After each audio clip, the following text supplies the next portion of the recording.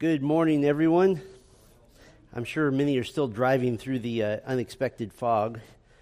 I've only been in Bakersfield for a little under a decade, but I understand the fog used to be a much more frequent thing when there used to actually be water underground. And apparently, since there's no water anymore, the fog doesn't happen that often. It is amazing to me, thinking about watching people drive in the fog like they're immortal. And to think that some of them, many, probably most, don't know Christ. And yet they fly through life unaware that they're 1 second from eternity at any given time. Speaking of which, we're going to talk about those who are 1 second from eternity. We're going to finish up our little mini module on evangelism.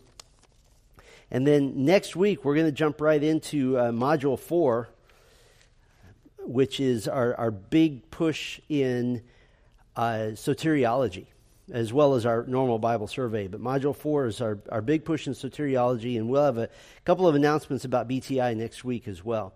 So let's pray, and then we'll get started here on our final thoughts on evangelism.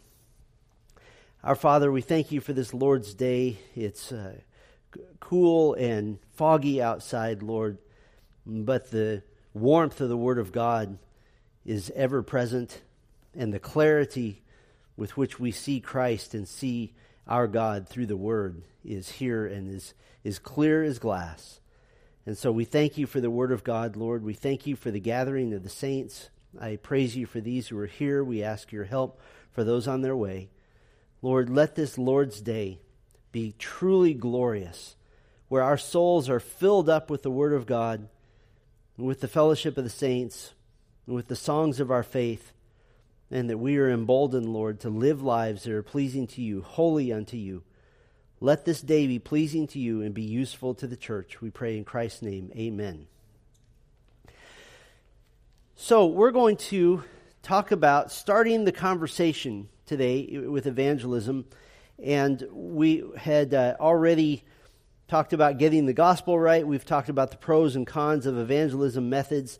Today, I just want to talk about starting the conversation.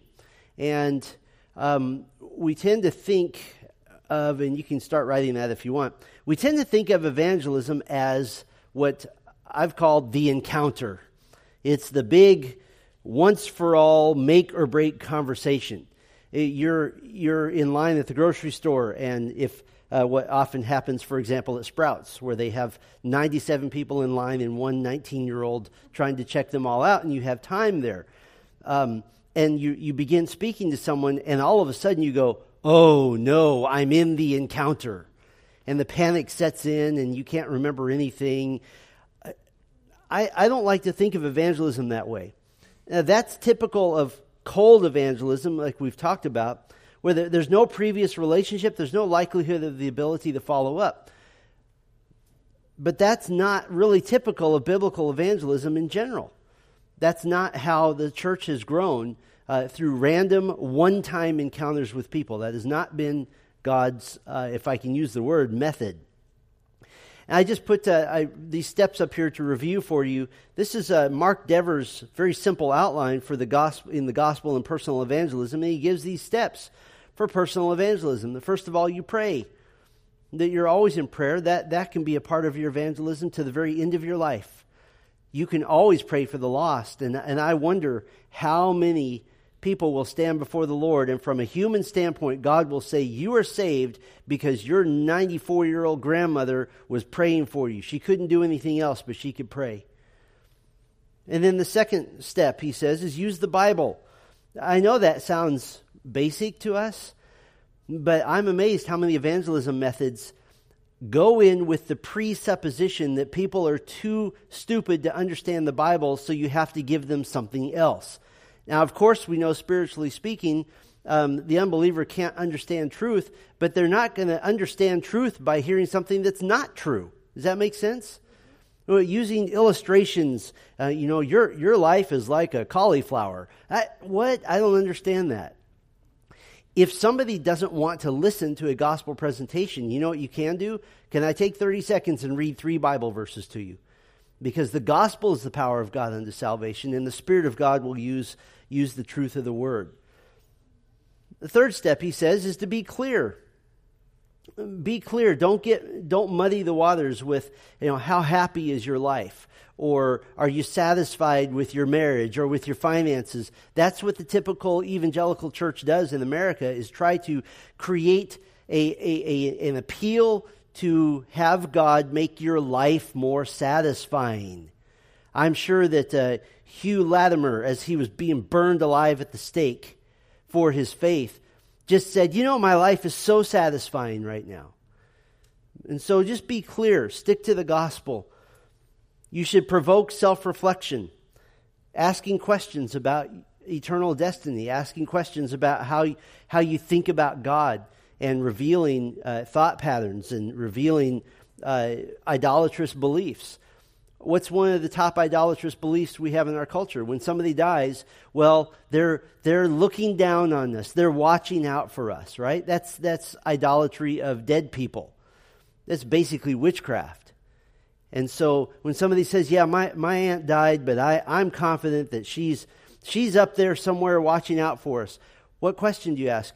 That's an interesting thought, and it's a comforting thought, but I'm wondering what you base that knowledge on. How do you know that? And begin to go toward self-reflection. And then, as we talked about before, use the church. The Church of Jesus Christ is the evangelistic tool. It's really simple. You bring people to hear the gospel. And so you use the church. In fact, the evangelistic methodology of the early church included at least those 5 areas. Let me just give you some examples. They did, in the early church, there was temple and synagogue preaching. You went to a place where there were religious people interested in God, and you talked to them about God. I would love it someday if Grace Bible Church would set up a little pop-up tent right outside a Jehovah's Witnesses hall, a Kingdom Hall, right outside their property, and just be there proclaiming the gospel to anybody who will walk by.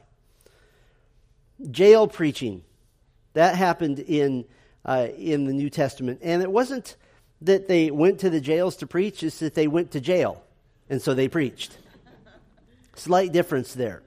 And so, maybe we don't want to use that method exactly. All right, who's going to volunteer to be a felon so that we can get in? House-to-house preaching. Acts chapter 20 talks about this. That's relational preaching. That is being in people's homes and having a relationship with them. I would urge all of you to have friends who are unbelievers and develop that friendship to the point where you can invite them to your home and vice versa. And I know it might be a little weird. You sit down at a meal with somebody that as soon as the food's served, they grab their fork and dig in, and you're just saying, I just want to thank the Lord. And it's okay to say, would it be okay if I thanked God for this? Little things like that. In the New Testament, you saw open air or situational, ad hoc preaching. Just there was an opportunity.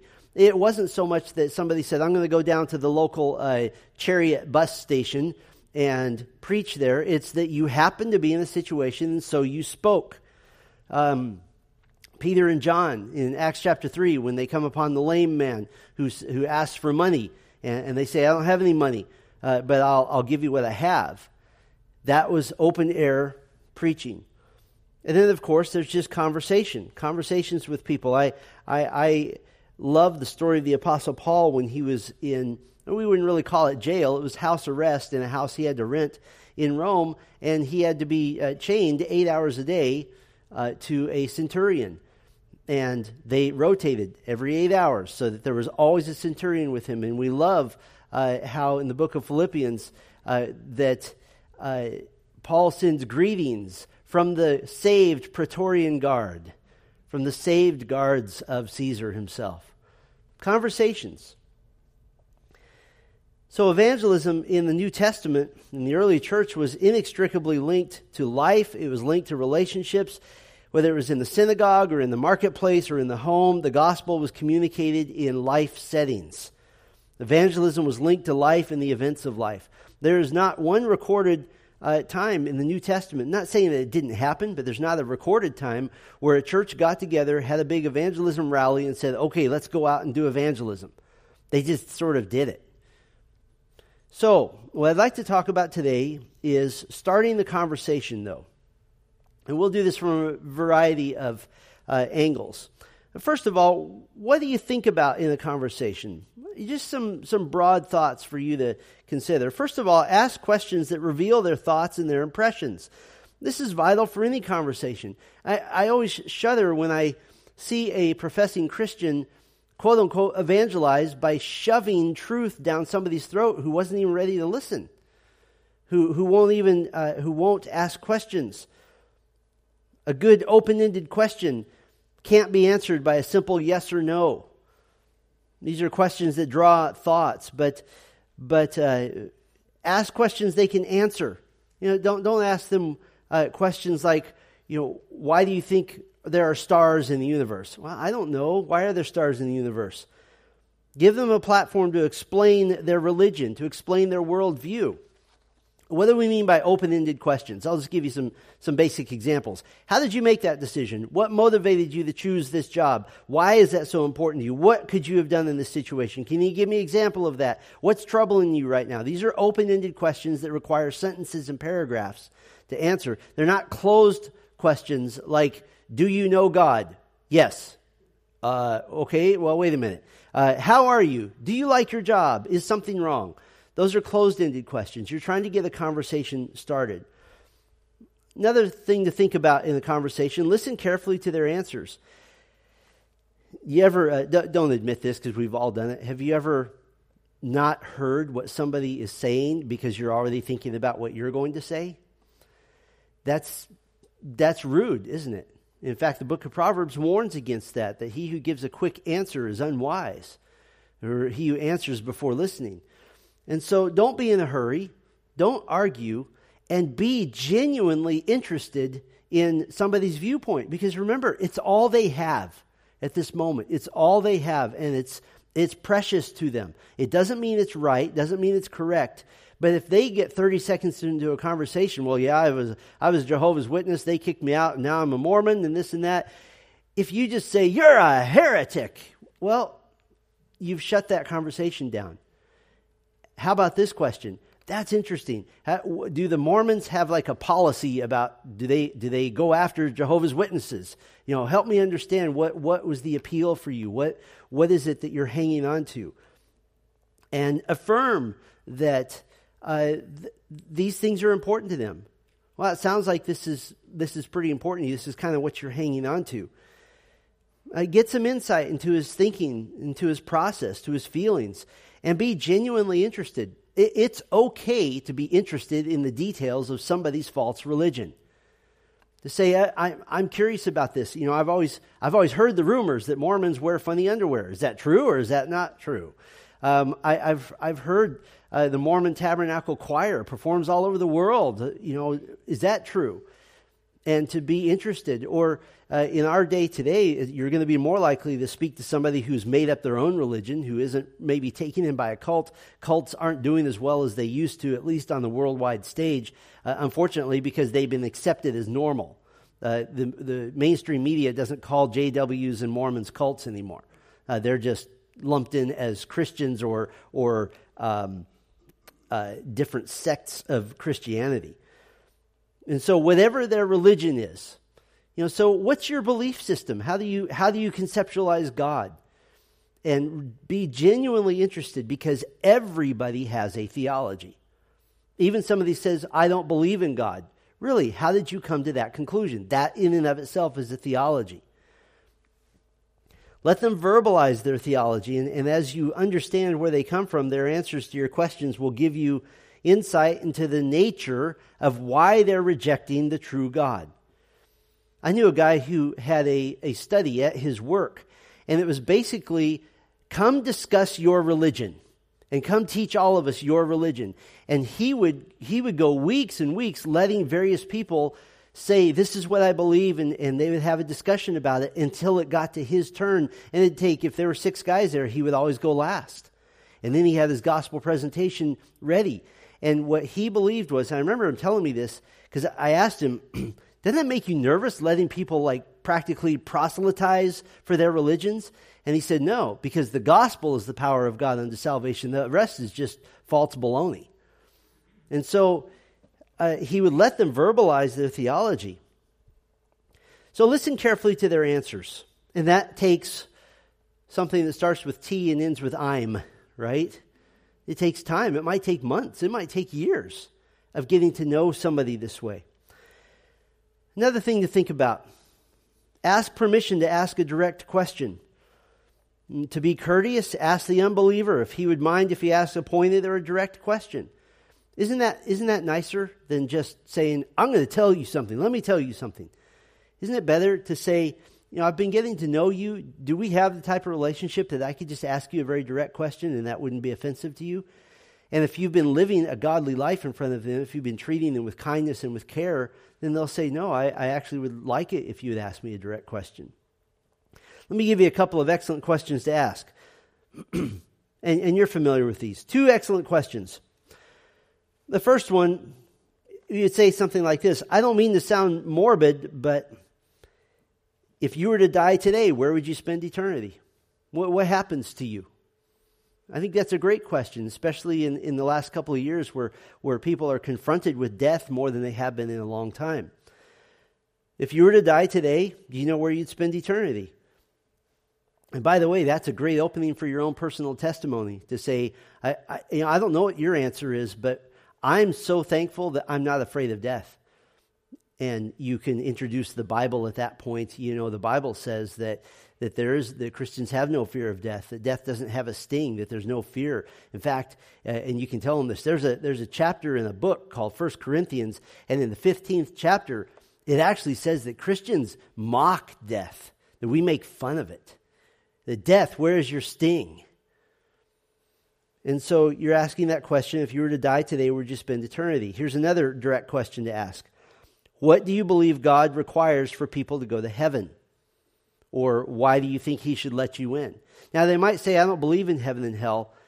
Then you go back to apologetics and you say, what evidence do you have that heaven and hell do not exist? And they'll say, what evidence do you have that it does exist? And you say, well, I have the Word of God. But there isn't a document that proves that heaven and hell don't exist. And this is a great question to ask an atheist who believes in annihilation. Which would you rather be? A Christian who's wrong or an atheist who's wrong? What's the logical answer? You'd rather be a Christian who's wrong because you die with your hope in Christ and you just go to sleep and you're gone. Now that's a horrible thought and we know that's not true. The atheist who's wrong, you die, you continue in consciousness, and you are now standing before God because Hebrews 9:27 says, it is given to a man to die once and then to face judgment. And how horrifying it is that there's nothing in between. It doesn't say it is given to man to die once, to stand before God and receive one more chance and then to face judgment. No more chances. So asking direct questions, but you do so in a way where you've already developed a relationship with that person, or maybe there's somebody you've already been able to establish that you can ask direct questions. Here's some common responses to these direct questions that demonstrate unbiblical thinking. Things like, I think God will accept me because I'm a pretty good person. And where do you go with this? On what basis have you judged that you're a good person? Because God's standard is, according to James 2:10, that if you've transgressed one of his laws, you're guilty of all of them. Well, that's not fair. I'm agreeing with you. It's not fair, but it's holy. God is holy. They might respond, man is basically good and can work his way into heaven. Really? How do you know what your score is? Are you keeping score for yourself, or is God keeping score? Like, where's the scoreboard? How do you know? Is going to heaven like a batting average? If you're 3 for 10, you're $1 million a year player. How do you know the score? They might say God loves people too much to condemn anyone to hell. Well, that's true. He does love people. Where is your basis for truth that God is love? Well, I heard it somewhere. And where did that person say it? Well, they said it from the Bible. Can I tell you what else the Bible says? The Bible does say God is love. The Bible also says God is just and he is wrathful. So if you're going to take one part of God from the only source we have about God, then logically you need to receive all of that source. And so you're leading them to the truth of the word. Somebody might say, I think Christ was just a good man, nothing more than that. Okay. Jesus claimed to be God. he claimed to do miracles. He claimed that he was going to die, be raised from the dead, and fly through the air up to heaven. Does that make him good? Well, actually, that kind of makes him crazy. Okay, what if those things are true?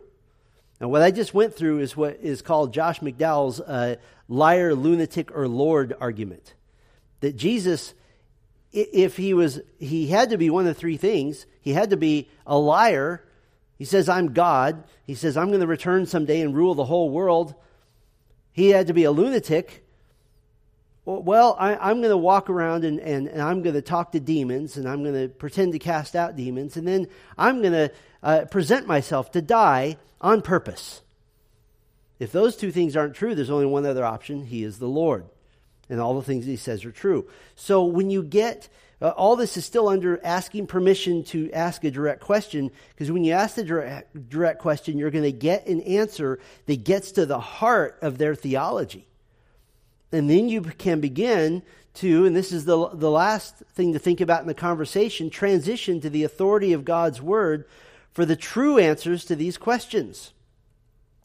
I think that God will accept me because I'm a pretty good person. And so then you might say, the Bible says God's standard for entering heaven is much different than that. May I share with you what God requires? Psalm 15, God requires that you be blameless before Him. Are you blameless? Another answer, you've put some thought into your answer, but it's different than what the Bible says. Notice you don't say that you're wrong and the Bible is right. It's different than what the Bible says. May I share with you what the Bible says? You might also answer, I've heard what you said about God being too loving to send someone to hell, but the Bible says you missed a very important fact. May I share with you what He said about Himself? And then you begin sharing that God is just, and He is a God of wrath, and that He is the creator of hell. He's the creator of the lake of fire. And if they say, I think Christ was just a good man, nothing more than that, well, we've already talked about that. The good person argument, you transition to the Word of God. I'm sure you're trying to be a good person, but the Bible says you're missing something. Can I share with you what that is? What is it you're missing? What you're missing is that there is no one who does good, no, not one. What are you saying that, when I pay my bills on time and I help my neighbor, mow her lawn because she's too weak to do those aren't good? No, those are good from a human standpoint, but they cannot erase your sin. And so you show what the Bible says. And go to Romans 3, that litany of there's no one who does good, no one who seeks after God, there is none righteous, all have turned aside. And you're simply saying, this is what the Bible says about you and about me.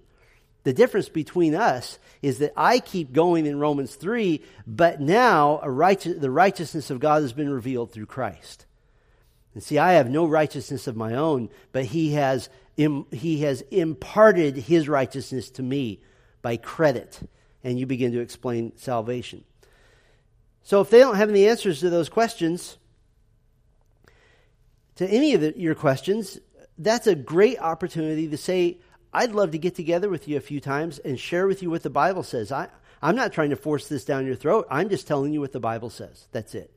So this is what you're ultimately aiming for, is to transition to the authority of Scripture. And if you can get somebody to sit down and open a Bible with you and read the Bible, and you just simply ask them, what does that sound like it's saying? Don't say, what does it mean to you, or what do you think that means? But what does it sound like this is saying? What are the verbs here? What's the content? And so you're transitioning to the authority of the Word of God. Now, how do you get into that conversation? When you're in the conversation, those are things to think about. Let me give you a few possible ways to enter a conversation. I'll give you 8 of them. The first one is prayer. Have I mentioned prayer yet in evangelism? This has to be at the top of your list. God wants to answer that prayer, so it's an exciting prayer to pray. We don't know who the elect are, but I do know this. In the sovereignty of God, I believe that Christians tend to pray for the salvation of the elect more than they pray for the non-elect. That's just a sense that I have. That's a guess. But it is an exciting prayer to pray. Prayer also helps you see opportunities you haven't seen before. I think prayer puts glasses on that reminds you that all the people around you who are lost need the gospel. And so it's not just to get God to do something. Frankly, prayer is to get you to do something. It is to align your heart with the heart of God, and He has a heart for the lost. Of course, there's cold evangelism, and that's, I think, best done if you're the type of person that likes that. You can give away tracts with or without a conversation. Once in a while, I'll see a believer in Christ just standing outside of Walmart, just giving out tracts. Great, praise the Lord. If you're going to fish in a pond, put a lot of hooks in the water. Decide on a quantity or quality. Both are okay. Maybe you're giving away a tract or cold evangelizing because you want to get into a conversation. That's quality. Or maybe you're saying, I'm going to give 100 tracts away today. And that's quantity. Fine. Door to door. We don't do that as much anymore because people have those little cameras, right? And they can say through the little speaker, go away, or I'm not home, or I'm in Bermuda. And they can pretend to not be home. So however you want to do that. Cold evangelism, that's one way to enter a conversation. Relationship evangelism. You make a commitment to pour into someone's life. And this is important because I don't think it's possible to do that with very many people at one time. And can you imagine if every true believer in the Church of Jesus Christ was simply pointing out one person in their life that they're going to invest in relationally? One unbeliever. That would be called a revival.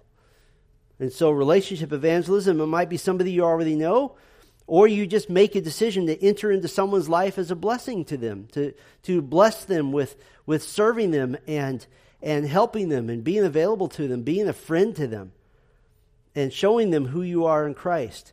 You demonstrate the love of Christ and you earn the opportunity to get closer with them. I heard an interesting sermon, and the title was something like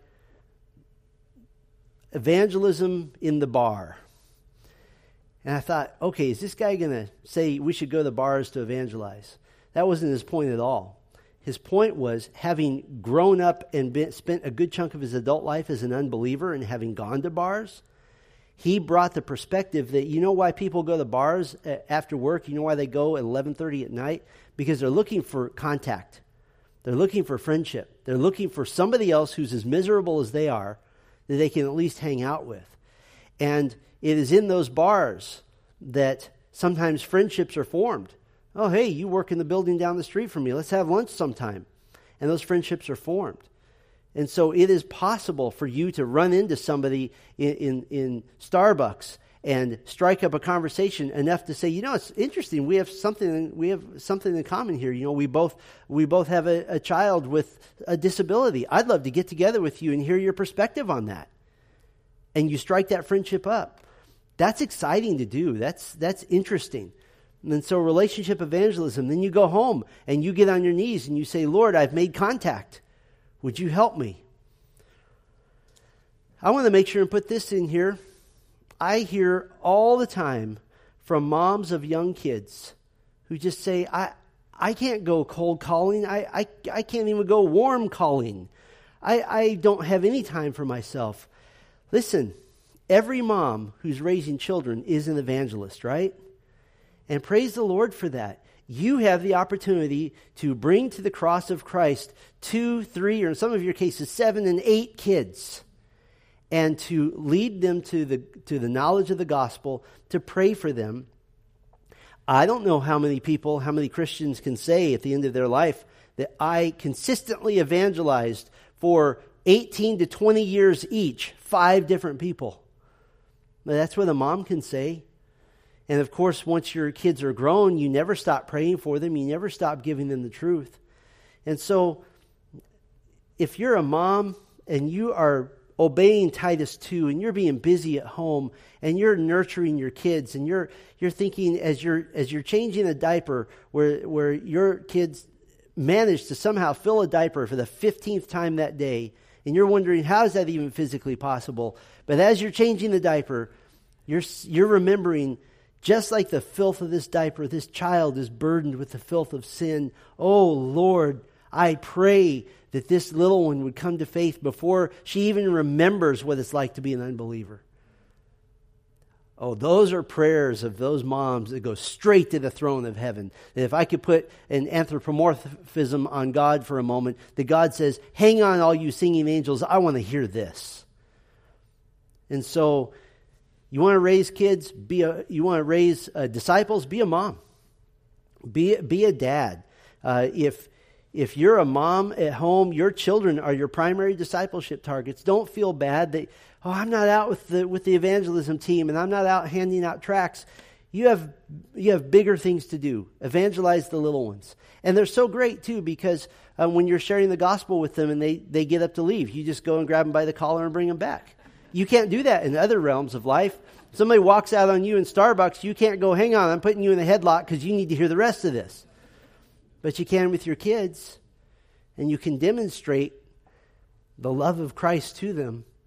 If I had a nickel for every great preacher I've heard say, the most influential person in my life was my mother, I would be wealthy. That is a huge thing that the Lord has done. So, you want to evangelize the lost?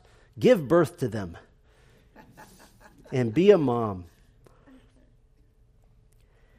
How about creative service opportunities? And I want to hang on this for a moment. Because the gospel is not about feeding the hungry. The gospel is not about doing things for people. The gospel, we'll put it this way, is not about feeding the hungry. It's about giving the bread of life. About giving the gospel. But you can feed the hungry and give a tract to someone to say, I'm giving you this bag of groceries and a gospel tract. I hope you read it.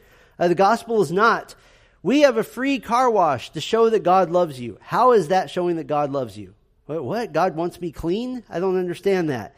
Unless you're giving them the actual gospel. The gospel is not get people in the church door with stuff and programs. But you can use service opportunities as an opportunity to build a relationship, or at least to put the content of the gospel out there. I'll give you a few examples, real life examples that I'm aware of. I know in one church, during the summertime, they pack ice chests filled with water bottles, and they go to parks, and they just put up a sign that says free water. And people come and say, yeah, I'd like some free water. And they give them a tract. It's very simple. Sometimes conversations are started. I know of a church that had a plethora of professional mechanics in the church. And so those guys got together and they put together one, it became two, and I believe at the last count they have 3 or 4 completely outfitted tooled vans, big vans with a ton of tools, but they also they keep ice chests filled with Gatorade and water. They keep gospel tracts, and they go out in pairs onto the freeways of their city. It's in the Dallas-Fort Worth area. They go onto the freeways, and they hear about they see people who have just pulled off to the side of the road, and they make the vans really nicely painted, and they look really nice, and they pull up behind somebody, and they get out, and they say, "We're professional mechanics. We'd like to help. Is there anything we can do?" And it's even gotten to the point that some of the roadside services locally will call these guys and say, "Hey, can you get there? Our guy is busy." What a glorious opportunity for the gospel. And what they do is that, especially if it's like a mom with kids, then they'll say, "Hey, we've got drinks back here, and we'll pull out some chairs, put up a little shade while we work on your car." What a wonderful, creative way to serve. Now, you can do the free car wash and use it as an opportunity to give away gospel tracts. You're probably going to use a lot of water and soap and maybe not a lot of progress, but you got the gospel out there, and you got you're not saying free car wash to show God loves you. They don't make that connection, but you can make the connection with the gospel. I know of one family that would collect $1 bills, and even their kids would contribute to this, and they would simply paperclip a gospel tract that was the size of a $1 bill underneath it, and they would just go out in the community and drop them here and there. Now, I don't know about you. I know it's 2021 and inflation is high and that $1 is worth a nickel right now. If I see $1, I'm still going to bend over and pick it up. And they just got the gospel out that way. Churches do this. I've even known families that do this, doing some sort of community thanks. The typical fire station has a few guys there. And I have known families in churches that go by and say, hey, is there a time we could bring a meal to you? We'd just like to express our thanks. And sharing with them, let me tell you why we're expressing our thanks to you. Because God says you're a gift to our community, and we're so thankful for that. And by the way, God has given other gifts to us. At the top of the list is Christ. And you bring somebody a free meal, and they're sitting there eating, they're going to listen to you. So some sort of community thanks. I don't know how we would do this, but I would love it if someday Grace Bible Church could have a law enforcement appreciation Sunday where we would invite local police officers to come and receive a meal, and we would honor them. And the beauty of that is, believers or not, Romans 13 says to honor them. And so we just simply say we're obeying the Lord in this. So, you see, creative service opportunities, it's just a matter of deciding what you want to do. Another way to think about this, about evangelism, jail ministry. We have had for a number of years a jail ministry at Grace Bible Church. It is a difficult ministry to maintain. And I've been reading a little bit more about what some have called one-on-one jail ministry. And that's simply that you get the contact information of one guy who is behind bars, and you begin a relationship with that person. And if it's allowed, you go and visit. You bring whatever you're allowed to bring, gospel tracts. You even engage in a Bible study with that guy. And I think that's very effective, and that builds a relationship.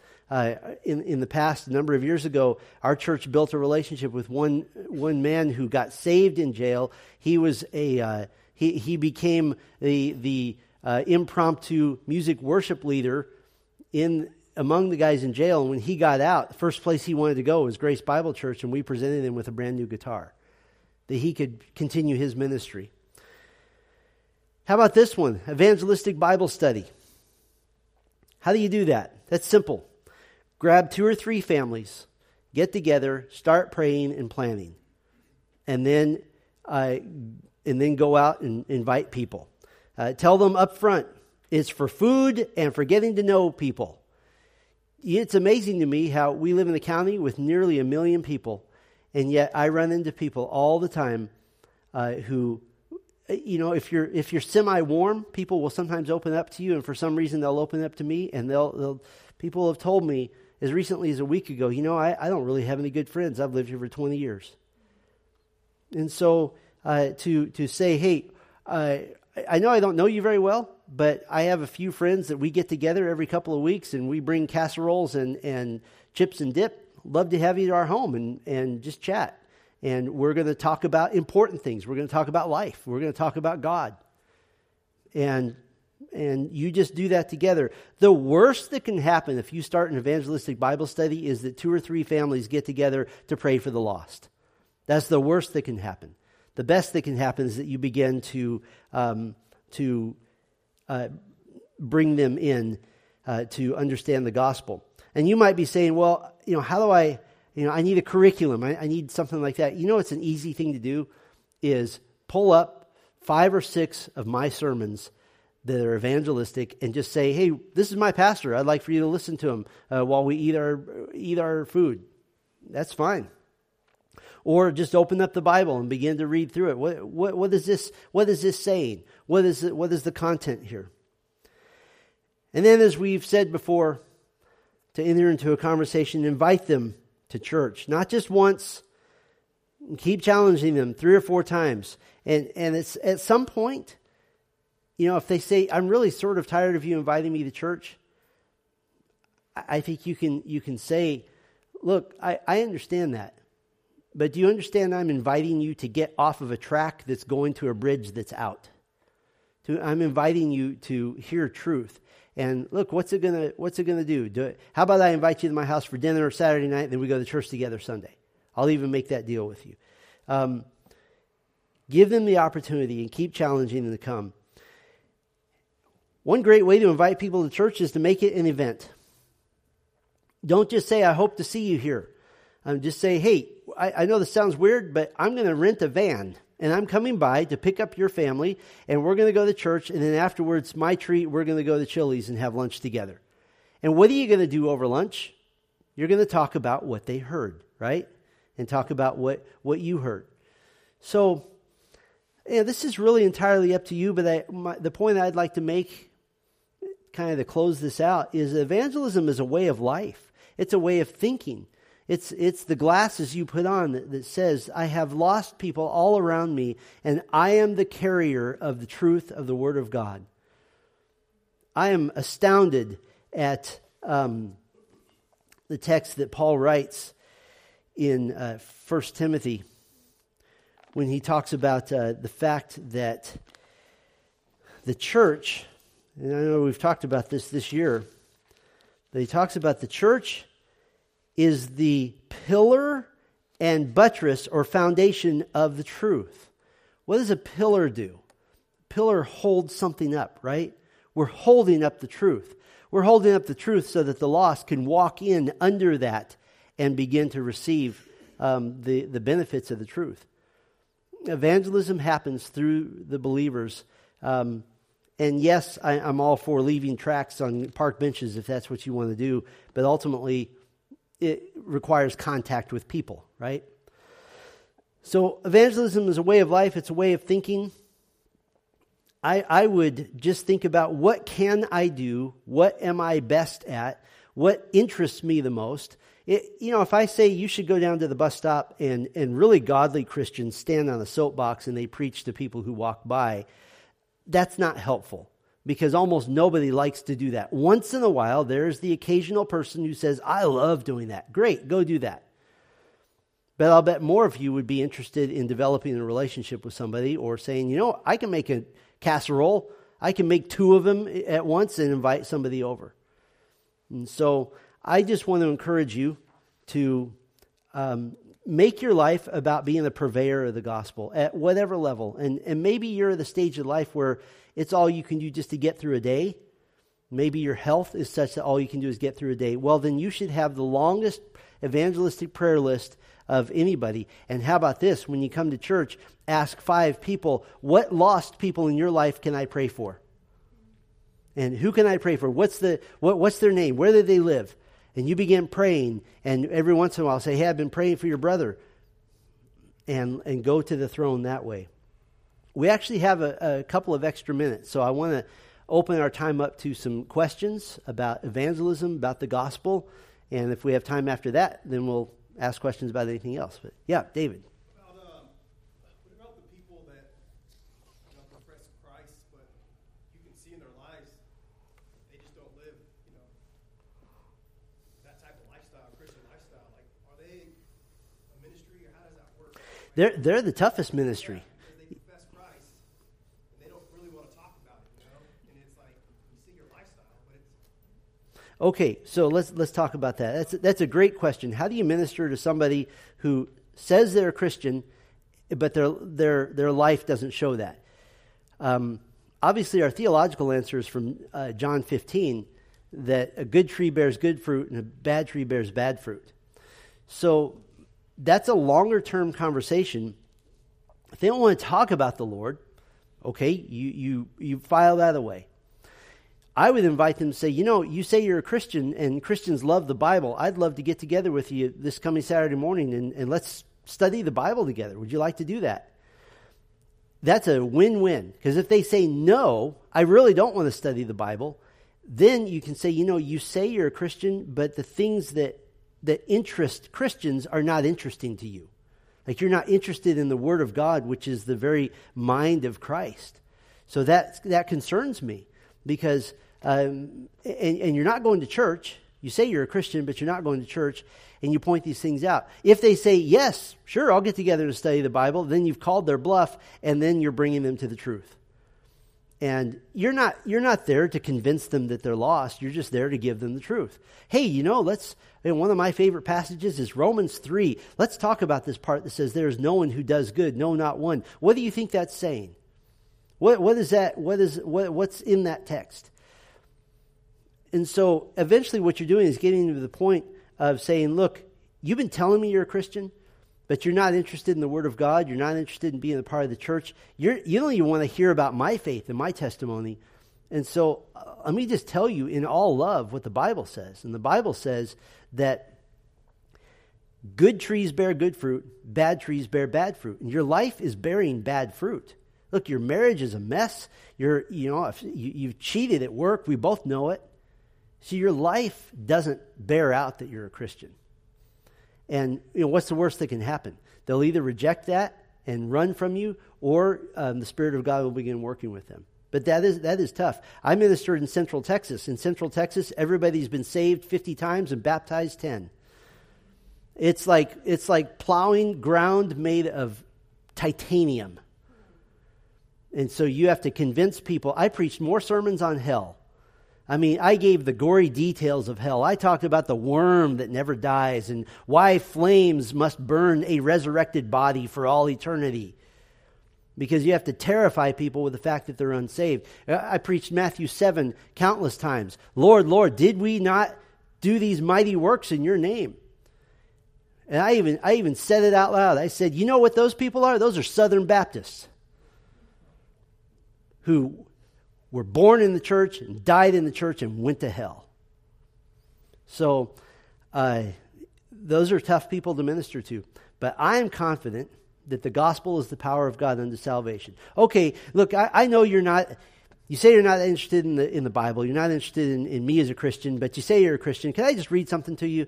Like, it'll literally take 30 seconds and read to them from some gospel passages. Thank you for letting me read to you. I appreciate it. Can we go out to lunch next week, and can I read one more thing to you? So, yeah, they might say, man, this guy's a nut job.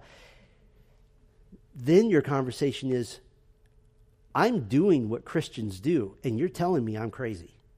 What does that make you? So, does that help a little bit? Yeah. Other questions? Somebody asked me this the other day, so I'll tell you. Do you tell people you're a pastor when you're sharing the gospel with them? Never. That shuts them down in 5 seconds. Because you know why? They think I'm doing my job. They think I'm trying to get people in the church to give money. And so that just shuts them down. And I'm always disappointed when they say, what do you do for a living? Well, I'm a pastor. Oh, really? That scares them off. So I try not to do that. In my neighborhood, I have a reputation as the guy who has his tools out in the driveway all the time. And there's a few people who know I'm a pastor. Most people just think I'm a weirdo woodworker. But it's a glorious opportunity. People come by all the time. Oh, what are you making now? And I get to share the gospel with them. So, and as soon as I say I'm a pastor, they, so you're like a carpenter like Jesus? Is that what you're trying to do? What other questions? Evangelism, the gospel. Yeah, Caleb. What could you say to someone that they say they accept the Bible as the Word of God, but that its interpretation is, it can be widely interpreted to mean different things? So how can we really say for certainty, some truths from the Bible? You agree with them. And you say, absolutely, the Bible can be interpreted so many different ways. It can be interpreted a million wrong ways and one right way. Let's get together and let's interpret it together. Because if you and I can agree on what something means, wouldn't you think that we're probably close to being right? And so let's interpret Romans 3 that says, there's no one who does good, no, not one. What various interpretations could that have? No one. That's pretty all-inclusive. And so call their bluff. Say, let's interpret the Bible together and just let the Word of God speak. Because the Holy Spirit, unbeknownst to them, will be shedding light on the truth. And you just agree with them. Oh, absolutely. People use the Bible for horrible reasons. They have made Jesus into a social justice fanatic. So how about let's just see what it says. Let's forget all the other interpretations. Let's just read it. And read it like a newspaper.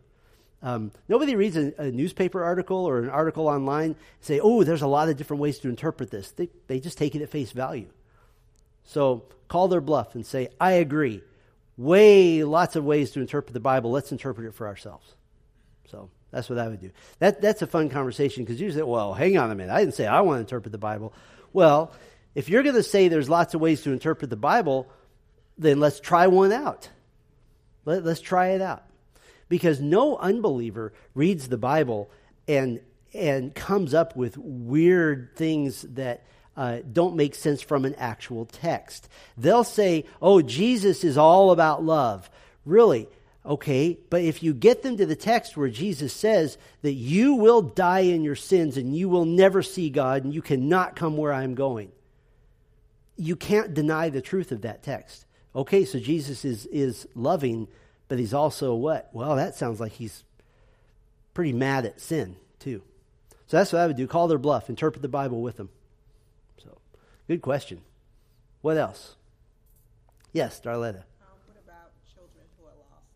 Outside of praying faithfully for them and seeing areas specifically for God to soften their hearts and show mercy. Children who are lost. Are you talking about Adult children. Adult children? Oh, adult children. That's tough. You pray for them and you let them know, I'm your mother and I will be praying for you to come to faith in Christ. And if you think I'm weird for doing that, then you can, and I don't care, because I'm going to keep taking you to the throne. And you do the same thing with them you did when they were 3, and you put your hands on your hips and you say, you're going to do what I say. Well, I can't make you do what I say, but I can tell you this, I'm praying for your salvation every day, and I'm going to bring up my faith in the Lord. And if that drives a wedge between us, then I'm going to pray all the more. Because I love you, and the most loving thing I can do is to ask the Lord to save your soul. And I will never apologize for being a praying mama. But you can't meet them where they are. You can't say, I'm going to try to be the cool mom to an adult kid. I'm the praying mom. And I'm going to pray for you, and I'm going to let you know every conversation. All right, son, I'm so glad to know that things are going well at work. Glad to know you got a raise. I'm thankful for that. Just so you know, and he's going to be parroting the words, I'm praying for you to come to faith in Christ. And you just keep saying it. And there will be a day when he comes to faith and he says, that's because of my praying mama. So, good question. Well, why don't we close that out and with that, and we'll pray together now. Our Father, seated in this room, many dozens of people, Lord, who represent gospel opportunities in their spheres of influence. I pray for the moms with little ones in their home, Lord, that they would determine to make the gospel the flavor of the home. I pray for the moms, as we just spoke of, with adult children who don't have direct influence anymore, but they can still be a praying mother, letting them know that the gospel is there, waiting for them to respond. I pray for those in this room, Lord, who are in work environments or other environments that include a lot of unbelievers, Lord, that they would be faithful, that they would see these opportunities and begin to share Christ with their lives and with the truth of the gospel. Lord, we've been talking about these things for the last number of weeks. I pray for fruit from these conversations, Lord. I pray that there would be a day that we see somebody walk through this door and receive Christ because somebody in this room was faithful to bring them to church, to share Christ with them, to bring them to the foot of the cross. And we pray these things in Christ's name. Amen. Thank you for your attention and for listening.